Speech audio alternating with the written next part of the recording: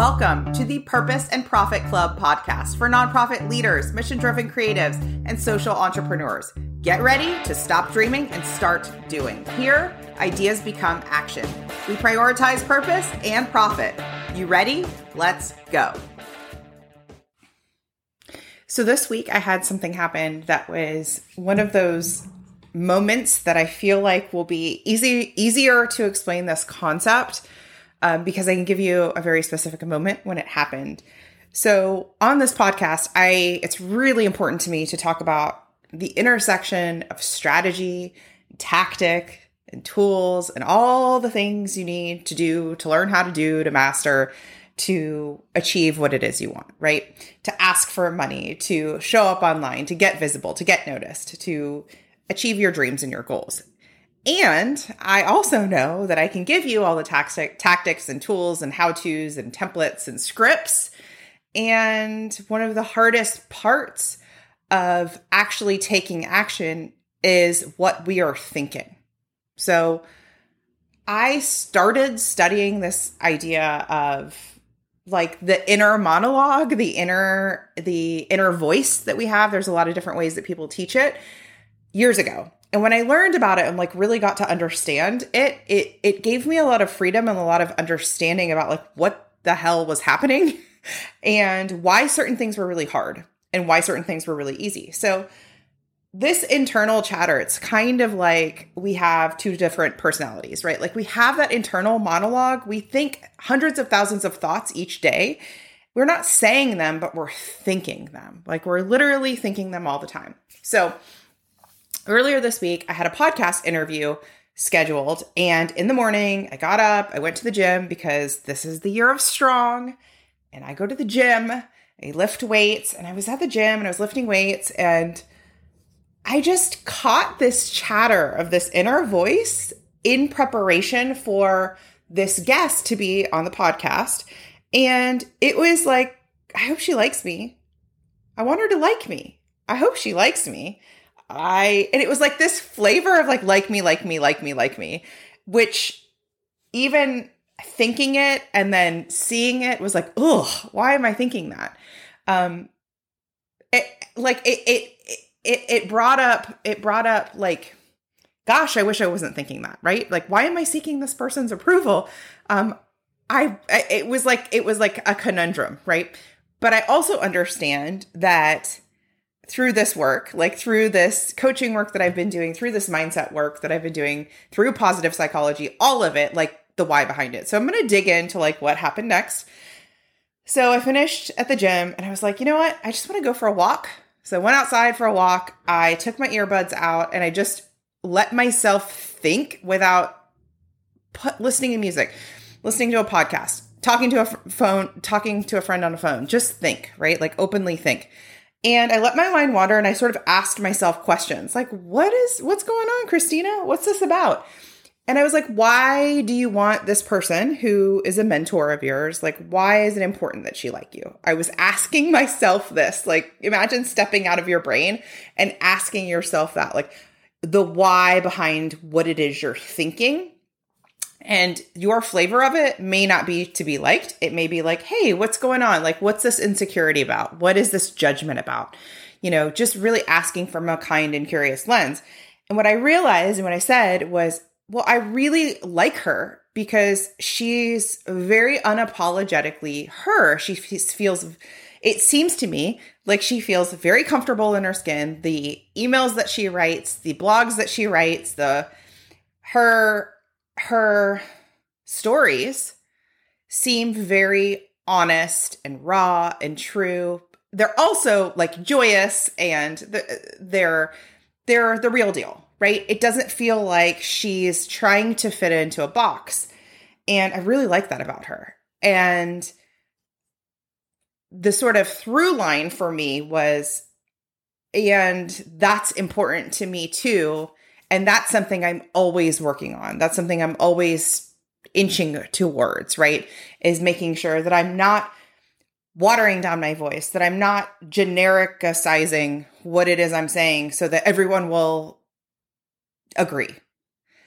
And that need to feel liked or approved by her was a way for my primitive brain to just feel secure in that moment, right? To feel secure. So hopefully you're with me. I know this is a little bit meta, this example, or this idea, if this is new to you, of that internal. She's also sometimes like the internal mean girl, the internal worst critic. Like that's the chatter that I'm talking about. And that was the chatter that came up. And, you know, I've also heard it before, and I really like this analogy of like, it's kind of like we have two different parts of our brain. We have our prefrontal executive functioning part of our brain, which is great at making decisions, which is very clear-headed. And then we have like the toddler in the back seat, which is not, if you have a child, if you've been around a child, they don't have that executive functioning yet, right? That's not fully developed. So they cry over not getting the blue cup, right? They pitch a fit over something really small. And that's kind of this idea of this mindset that was like, oh, I really want to be liked. It was like that toddler in the back seat of my brain saying that. So went for a walk, really, really kind of arrived at this idea of like, oh, what you really like about this mentor of yours is that she's freely, unapologetically being her. And that's something that you're working towards. And like, that makes sense. And there was like this peace with that thought once I arrived at the why I was thinking it in the first place.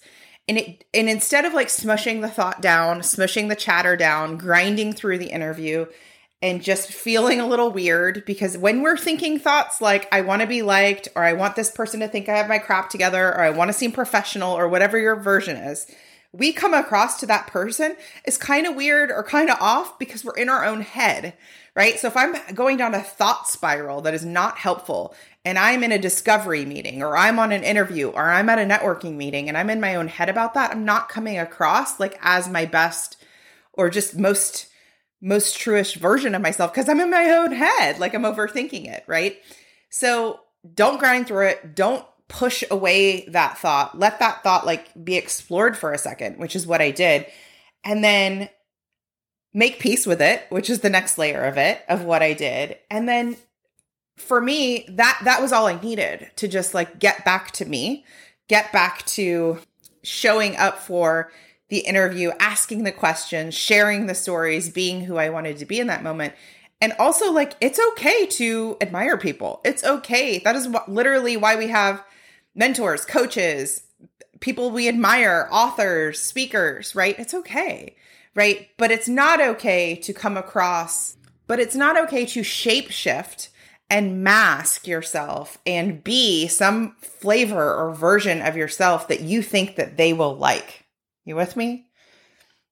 That's when we get into trouble. When that toddler climbs up from the back seat to the front seat and starts taking the wheel and says, we got to be liked. We got to appear like this. We got to appear like that. No. Instead, remaining with the executive functioning part of our brain, driving and saying, I got you. It's okay. So the way that I see it is we have two options, okay? There's two very distinct and specific options we have to choose from in our life.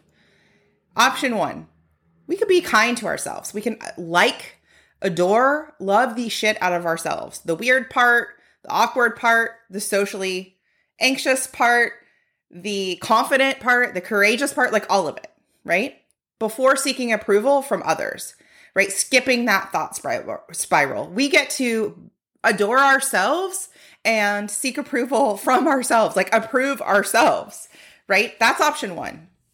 The other option is we can stay out of the arena. So Brene Brown talks a lot about the idea of like when she was on that TED Talk that went viral, she got a lot of criticism and it hurt. And then she realized, I'm in the fucking arena. So unless you're in the arena with me and you're on the stage, you don't get to judge me. I'm not taking your 2 cents, right? So you can stay out of the arena. But I find staying out of the arena keeps you stuck. It keeps you in rinse and repeat. It keeps you in same old. It's boring. I've done this before. Year over year, there's not a lot of change. And you still have that nudge to something you actually want to do and you're not doing it. So that's option 2. I choose option 1. I'd rather love, adore, like myself first. I'd rather do that first and move towards the thing, like the next layer of growth, the next layer of the edge, right, of what it is I'm working on, and make peace with the toddler brain in the backseat who has a lot of chatter and a lot of insecurity and a lot of questions and a lot of reasons why we should just stay home and, not show up online, not record a podcast, not do this, not do that. And I'd rather choose option 1 and get in the arena. So I hope you will too. This has been for sure on my mind because I'm finishing up the content for the live cohort of Outreach Genius. And we're really kicking it off with this masterclass, which is the How to Say It masterclass, which is really all about these, like, how do you show up? How do you say the words? How do you show up as you? Like, I don't want to give you a script. You're at a networking meeting. You're on a Zoom call. You're at a funder meeting. You're on a discovery call. And how do you do it and still show up as you and yet still show up as magnetic? Like, show up as the best version of you. So we're going to be talking about nonverbal cues. We're going to be talking about verbal cues, everything. And I find this stuff so interesting to me because that's the mix of, that's strategy, right? That is, these are some things that can spark doubt in people. These are some ways that can spark confidence in people, right? Those things matter. And what matters more than that is how you feel about you going into that meeting and how you feel about you after the meeting. How we talk to ourselves after we do the thing, after the TED Talk, after the podcast, after sending the email, after asking the funder for money. That arguably is more important than the entire fucking process. And that is because how we talk to ourselves, whether or not we were kind or not to ourselves, is what will inform whether or not we choose to do it again. So if you are kind to yourself, and kind doesn't mean that you don't evaluate and you don't say, I'd like to do X, Y, or Z different next time.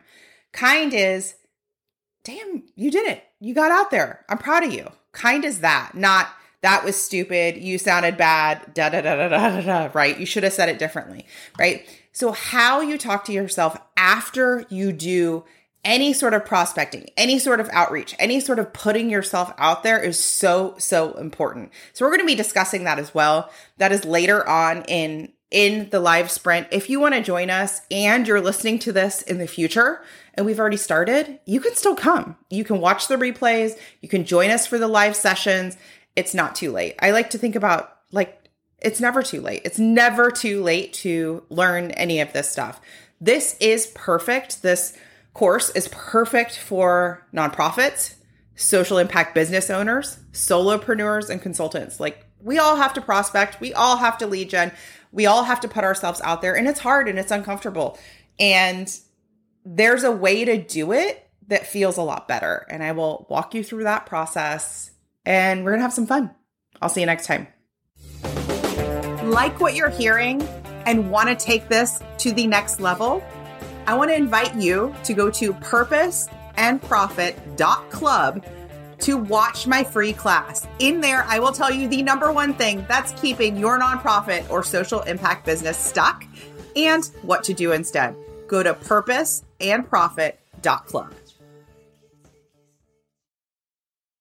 Think you've reached out to everyone in your network? Are you out of ideas to get noticed and get funded? I hear you. That's why I'm giving you a chance to steal my prospect list. Yes, you can generate leads for your nonprofit or impact-driven business. Grab my mini training and list delivered to your inbox instantly. Go to splendidcourses.com/prospect.